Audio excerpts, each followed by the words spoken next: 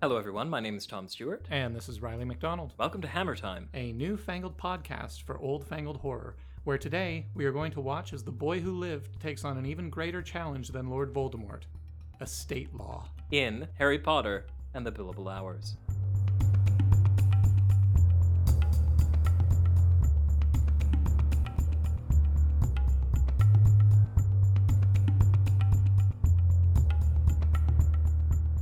Horcruxes. You're a lawyer, Harry. Draco malfeasance. Okay. I think I've got it out of my system.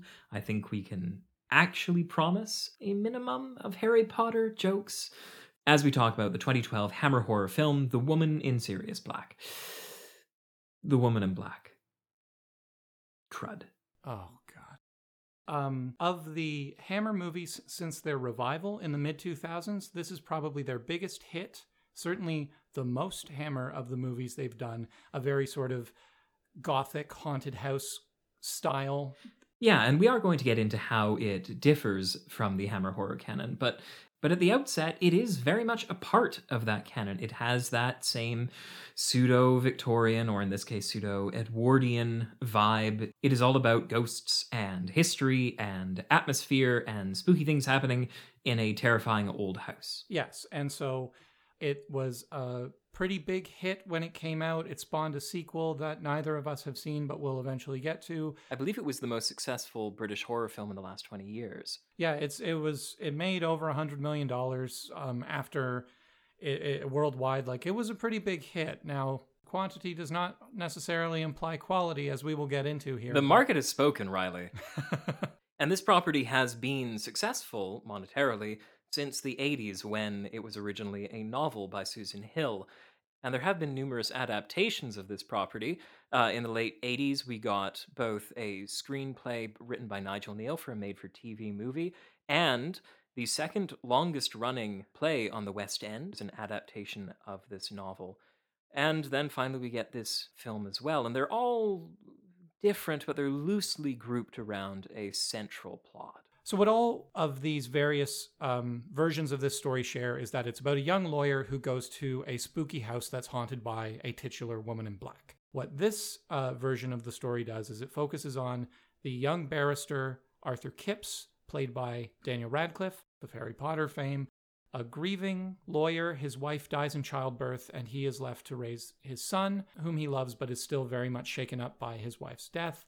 He's sent by his law firm out to the English countryside to put the affairs of the estate of this woman who has just died in order. So he's ordered to go to this giant, empty, spooky mansion where Mrs. Drablow, the owner of the house, has just died, and make sure everything is ready for its auction. And when he arrives, the town is immediately hostile toward him for reasons that we quickly find out have to do with the haunting of this woman in black. Yeah, every time somebody enters into the house, which is known as Eel Marsh House, a child in the surrounding village dies, and so nobody wants him to enter the house to disturb the ghost that lives there. With the exception of a prominent man in town, Samuel Daly, played by the always excellent Ciarán Hinds, who is a sort of modern, rational man who has no time for rural superstitions, and he is totally cool with Arthur going to the house and putting the affairs in order. You can tell he's a modern, rational man because he owns a car. The first car in the county, in fact. So the movie is basically then Arthur being haunted by the woman in black inside the house, the children of the town dying as sort of revenge for this area being disturbed, and Arthur slowly putting together I guess you would call it a mystery, although it's not particularly mysterious, nor is it interesting, the events that led to the creation of this ghostly woman in black. Yeah, this is basically survival horror, as Daniel Radcliffe just tries to do an honest day's labor inside the house and is consistently harassed by a ghost. As Radcliffe's character is doing his work in the house, he reveals a mystery about the history of this house. Earlier in the house's history, Drablow adopted the illegitimate son of her unmarried sister. Her sister slowly goes mad, and upon witnessing from the window of Eelmarsh House the accidental drowning of her son, she ends up hanging herself and now as a ghost takes revenge upon the children of the local village every time her house is disturbed. Yeah, so this very much feels like a classic ghost haunted house story. And particularly a classic English ghost/haunted house story. Yeah, absolutely. There's the, decrepit, shadow-filled mansion and the not only the ghost that haunts it, but the sense of unseemly history that populates this house, of insanity and cruelty and suicide. The isolated country estate, and this one is pretty innovatively isolated in that it's on a kind of island off of the mainland of the village. Every afternoon, the tide rolls in and completely cuts the estate and the village off from each other, which is a pretty effectively eerie way of isolating Arthur from any sort of help. You have the superstitious villagers who are afraid of the wrath of the specter. You have all of these sort of essential components of a haunted house story. I think the other thing that makes it really English is, well, it's the biscuits and the tea. Oh, we're getting about British people Yes, in it. and it's a particularly British or English version of the haunted house story as well, because it focuses very much on keeping up appearances socially. We have the history of a woman who adopts her sister's illegitimate son. We have the villagers who are trying to keep up appearances and not admit to this thing that they are apparently irrationally frightened of. Even Daniel Radcliffe's stiff upper lip in the face of his wife's death. He's trying to hold his world together where it's clear in those moments when he's alone that he is on the verge of a complete breakdown. So this is a very stereotypically English ghost story. Yeah, this draws on the style of ghost story that is told by somebody like M.R. James, early 20th century English short story writer who was very famous for writing these antiquated sort of ghost tales about the past coming back to haunt usually sort of bumbling academics in stories like Oh, Whistle and I'll Come to You, My Lad, or The Haunted Doll's House, or to a lesser extent, something like Casting the Runes. Or on the other hand, another James we have is someone like Henry James and his most famous story, The Turn of the Screw, which is similarly about children in peril, isolated Victorian mansions, and the sort of potential threat of the ghostly figure. So this is very much in the tradition and style, as you said, Tom, of the English ghost story. And intentionally so, I think, because along with M.R. James and Henry James, we have the director of this movie, James Watkins. All the pieces fall into place. The problem being that this movie draws a little bit too deeply from the well. This isn't a movie, it is an encyclopedia of horror cliches. Yeah, there are moments of this movie where, like, Arthur will turn and the woman in black will be in the corner and then she'll fly at him as though she's on a string, where it feels less like you're watching a movie and more like you're at the haunted house rides at Canada's Wonderland. As per Rule 25-A of the Canadian Podcasters and Broadcasters Council, we are obligated to have at least 15% Canadian content in every episode. We thank you for your patience. There's a good portion of this movie, about 15 minutes, seemed like an hour, in the middle of this movie that feature nothing except for Radcliffe going from room to room, discovering that rooms have changed just a little bit every time he walks into them. We've got the biggest hits of horror films from the last 30 years. We've got creepy doll-like toys, we've got dissonant music, we've got horrific photos that accidentally have a ghost hovering in the background of them. We've got doors opening just out of the view of the main characters. What Tom is saying is that you don't need to watch this movie so much as just imagine the lamest and most overused tropes in horror movies of the last 30 years, and you'll get the gist of it. And I think one of the most grievous cliches that they bring to bear upon the old Hammer aesthetic is the jump scare. Oh my God, the jump scares. Look, because we have the collected directors of the world listening in on our podcast here. So look, guys, as long as we got you here, stop doing this. It's so lame, so tired and overused, and it's not scary. No, it isn't. And what I think is even worse about this movie is that The Boy Who Lived isn't actually seeing these jump scares. Half of the jump scares that we see in this movie are something appearing behind Daniel Radcliffe. So Radcliffe doesn't even get the chance to act surprised or horrified. It's just supposed to be us, frightened for him. It's the death of horror for me because as somebody else much smarter than us said, jump scares aren't scary, they are startling. A sudden spike in music and a flash on the screen is, the first time at least, going to make you kind of react just from the unexpectedness of it. Yes. But this movie uses one almost every 5 minutes, and it's just, by the end, they become straight up comical. One of these moments that almost becomes comical is you have Arthur looking out a window and a screaming woman appears on the other side, but it's so shoddily done. This movie telegraphs its jump scares very obviously. It just is funny rather than being scary. It doesn't even succeed at being startling, which I guess is the lazy man's way of trying to make a horror movie nowadays. Yeah, this movie will consistently focus in tight, go quiet, there'll be a beat, and then, it's a ghost. There'll be some kind of jump scare. And it's incredibly predictable. Tom, you said this a couple minutes ago, and I certainly agree. I guess I'm not necessarily opposed to all jump scares all the time. I think a movie needs to earn its jump scare. So a couple weeks ago, we were talking about Horror of Dracula, and there's a moment that is kind of like a jump scare where Van Helsing very suddenly appears out of nowhere on screen, and it kind of makes you jump because it's startling. That is the only jump scare in that movie. Everything else is based on atmosphere and character interaction. And this movie's characters are so thin and uninteresting, and its mystery is so half-baked that the only way they can keep the audience interested is a continuous barrage of loud music and flashing faces on the screen. It's incredibly annoying. And my problem with jump scares is just one of pacing. It seems to me that a horror movie and a comedy movie are actually quite close in the way that they have to be structured.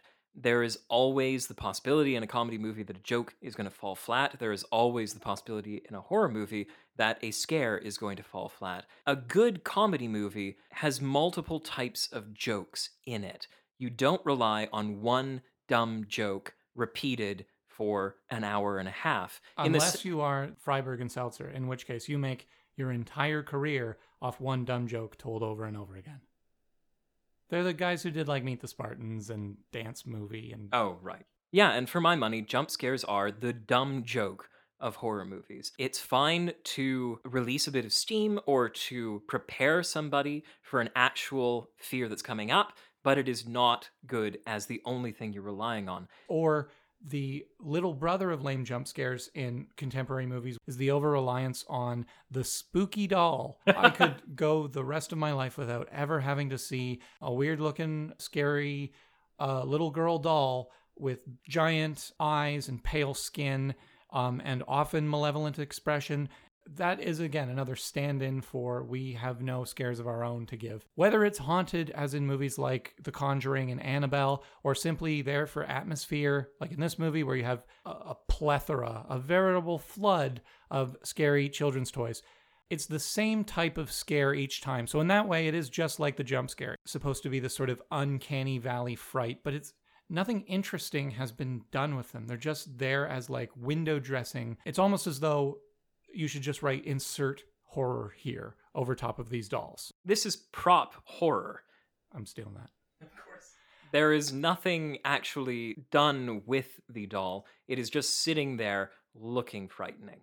It was weird in this movie where a guy came on and smashed a bunch of dolls with a sledgehammer. Yeah, it was weird actually, and how they bled out watermelon. It's so stupid. And it is a shame because this movie moves towards some actual disturbing horror, not in the house itself, the spooky ghost house. It's actually in the village that surrounds this house, which is reasonably creepy and in which we see repeatedly children killing themselves off at the behest of the woman in black. A girl drinks lye and coughs up blood. We watch a girl burn herself alive.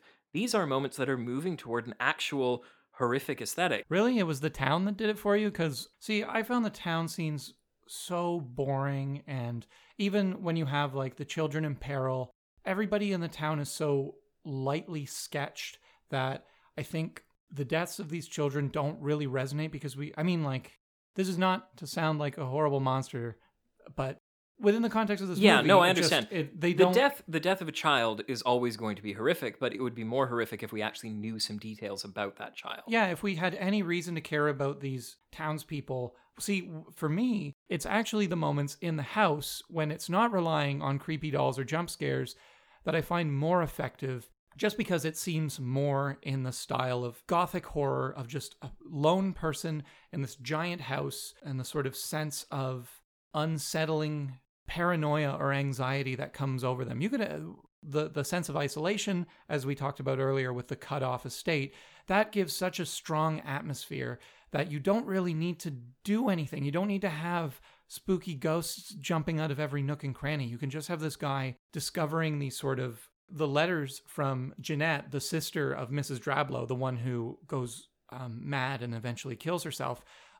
And as Arthur discovers each one, the handwriting becomes more and more chaotic and spider-like, and that's a small touch that really sort of adds to the atmosphere of madness and cruelty that rules this house, far more than a ghost appearing and flying at Daniel Radcliffe. I think that's where the sort of gothic style of horror really could work in this movie. And I would agree with you because contractually I have to as soon as you invoke the word gothic. One thing we know makes for terrible radio is differing opinions. Yeah, just in the sense that this movie is not good in terms of plot, it's not good in terms of character development, but it is very beautiful to look at. The cinematography is quite good. The props are well done in terms of the letters that you were talking about just now. The set dressing is great, and this all achieves its climax in the house. This is clearly where they've poured most of their budget.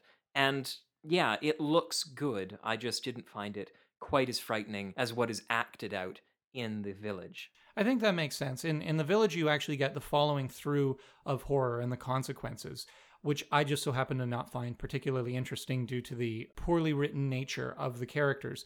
Whereas there's a lot of potential in the estate for horror to be, it just doesn't manifest really in any tangible way. Well, if you want to talk about poorly written characters, I think there's something that both of us could agree on, and that would be the female characters. For a movie titled The Woman in Black, women play, I don't even want to call it a secondary role. They're barely afterthoughts in this movie. None of the women are fleshed out. The only woman that has much screen time at all is a unkind joke about mourning. It's Janet McTreer.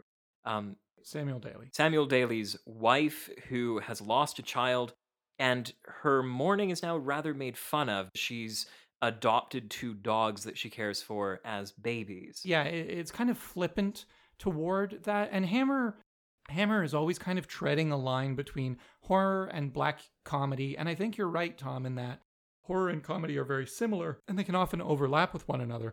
This movie, though, its horror is all off, and then it tries to be kind of darkly funny in a way it hasn't earned, and it just comes off as rather unpleasant. Yeah, in more classic horror movies like The Curse of Frankenstein, of course, humor is used to release tension. We did a whole episode on this, our last episode, on the Please Pass the Marmalade line, and that just doesn't feel like something that this movie has earned. It hasn't built up the tension yet, or really ever, for it to earn the release of having a Hermione Stranger character. I'm really glad we're getting to talk about Curse of Frankenstein because it means we don't have to talk about The Woman in Black.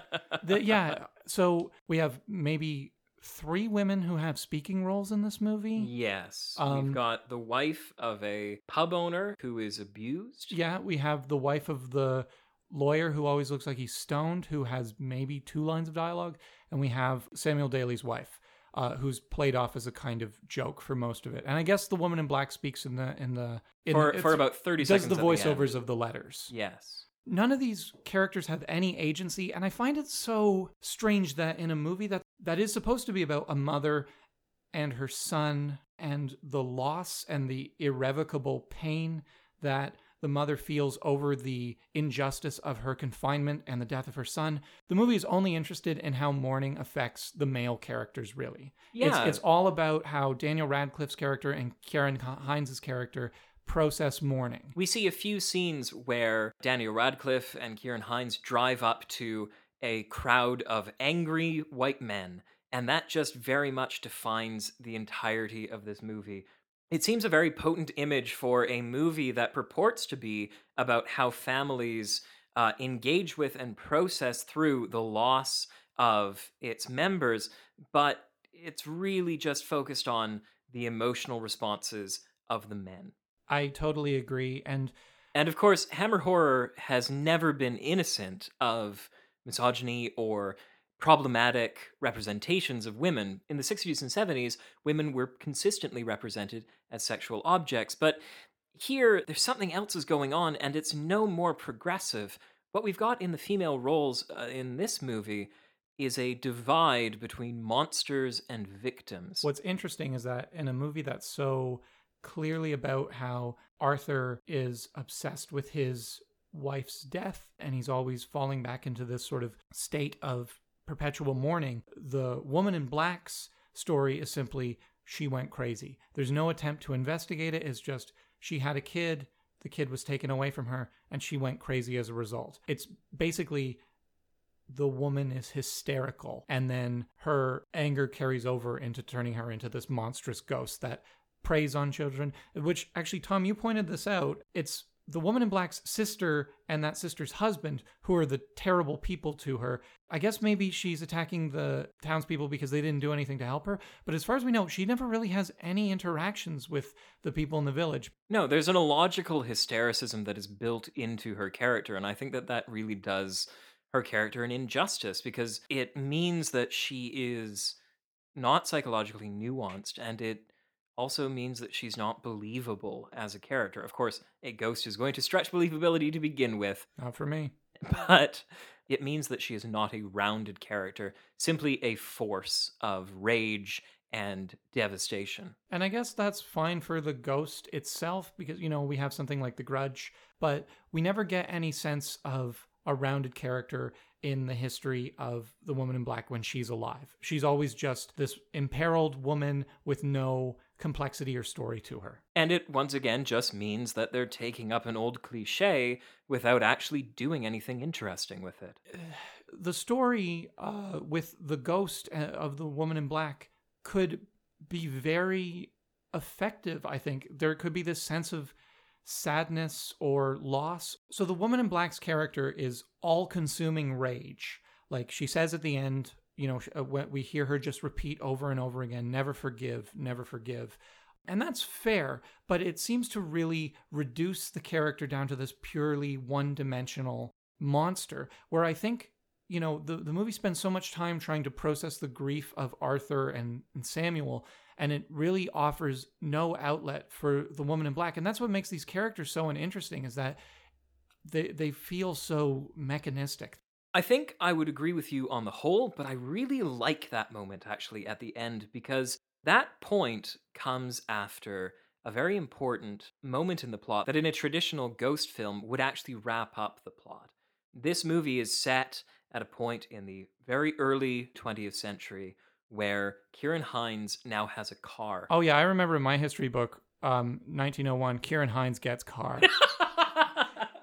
It's a very important part of the timeline. Compared to the earlier pseudo-Victorian movies of Hammer horror's heyday, we've reached a point in this movie where technology has actually begun to revolutionize the existence in the British village. And this, of course, is symbolized through Kieran Hines' character who has a car, a automobile, a thestralus carriage. And this actually comes up as a plot point in the movie. The child of the Woman in Black actually drowned in a marsh on the spit or the causeway out to Eelmarsh House. Because they now have an automobile, they believe that they can find his remains and drag them up through the power of this engine out of the mud. And this way they can take the remains into the house and leave them for the Woman in Black in order for her to find some peace and cease mourning the child. And what I like about this movie is that it almost has a twist ending. At the end of the film, the child's remains are finally brought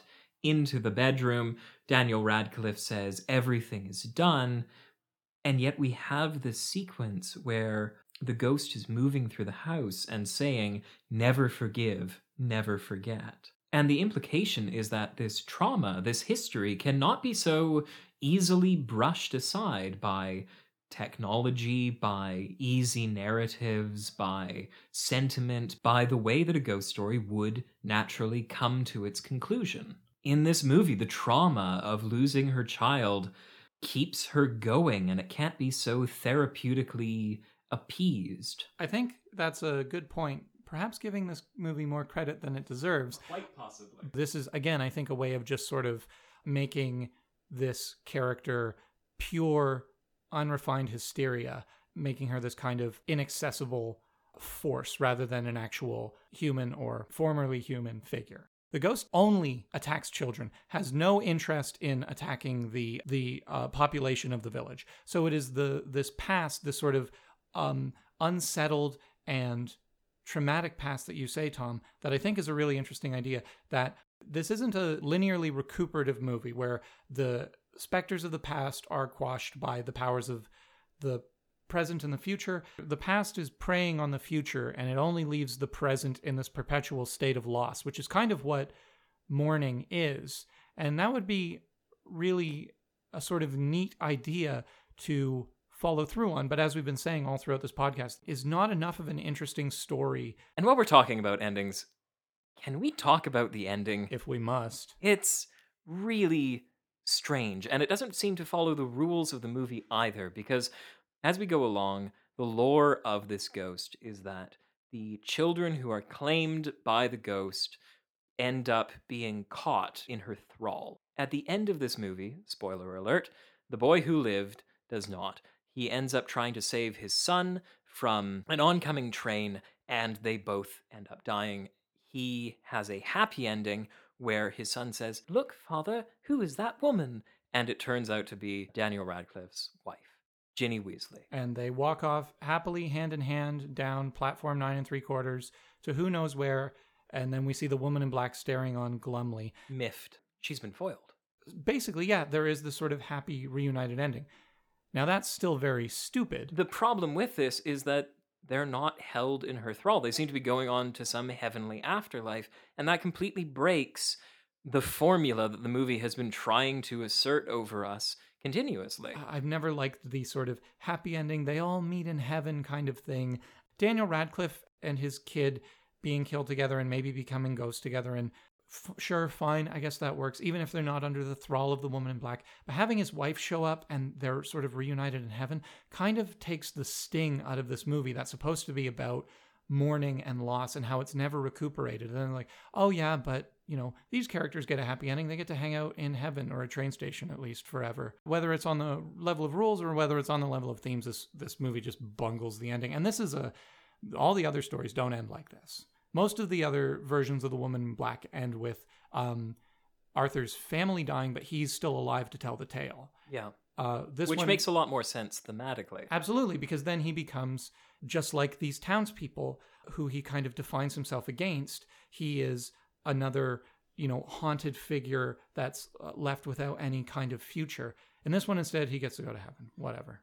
Well, since we have basically put this movie to bed at this point, shall we end with some movie recommendations? If we agree that maybe the only effective thing about this movie was the unsettling atmosphere of the house, what's your favorite haunted house movie, Tom? This is an easy one for me. I'm going to go with the 1963 movie The Haunting by infamous horror director Robert Wise, who directed perhaps one of the scariest movies that I've ever seen, which is Sound of Music. The Haunting is based off of Shirley Jackson's novel, The Haunting of Hill House, so it is another adaptation of a successful ghost story, but this one is a more successful adaptation of a ghost story. You can say that again. There are very few effects in this movie. Most of it is achieved through soundscapes, and we never actually see any of the ghosts. They are consistently heard, and we mostly get access to the horror through the excellent acting of the main characters. I will say this, Tom. That movie has maybe the most well-earned jump scare in cinema history. As for me, I'm going to go in a slightly different direction and pick the 1977 Japanese horror movie House, whereas The Haunting is a sort of study in restrained, atmospheric tension building horror. House is completely crazy from the jump. It features talking watermelons, headless monsters. It's a complete phantasmagoric trip into hell through this haunted house, and it's both very funny and very disturbingly scary at the exact same time. It manages to achieve both tenors that The Woman in Black completely missed the mark on. And I think that about wraps it up for us for this episode. Tune in 2 weeks' time, where we will be discussing the pre-Frankenstein Hammer horror movie, The Quatermass Experiment from 1955. It's a very different kind of horror than we've experienced on Hammer Time thus far, and I think it will bring out some different opinions on its efficacy.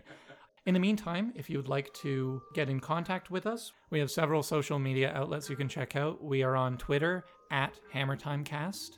Find us on Tumblr at hammertimehorror.tumblr.com. And we apparently have a Facebook page, Hammertime Horror Podcast. So if you would like to get in contact with us, find us through any of those venues. And if you have a preference for what movie we should be dealing with in the next little while, please send us a line. Until then, I'm Tom Stewart. And this is Riley McDonald. Thank you for listening.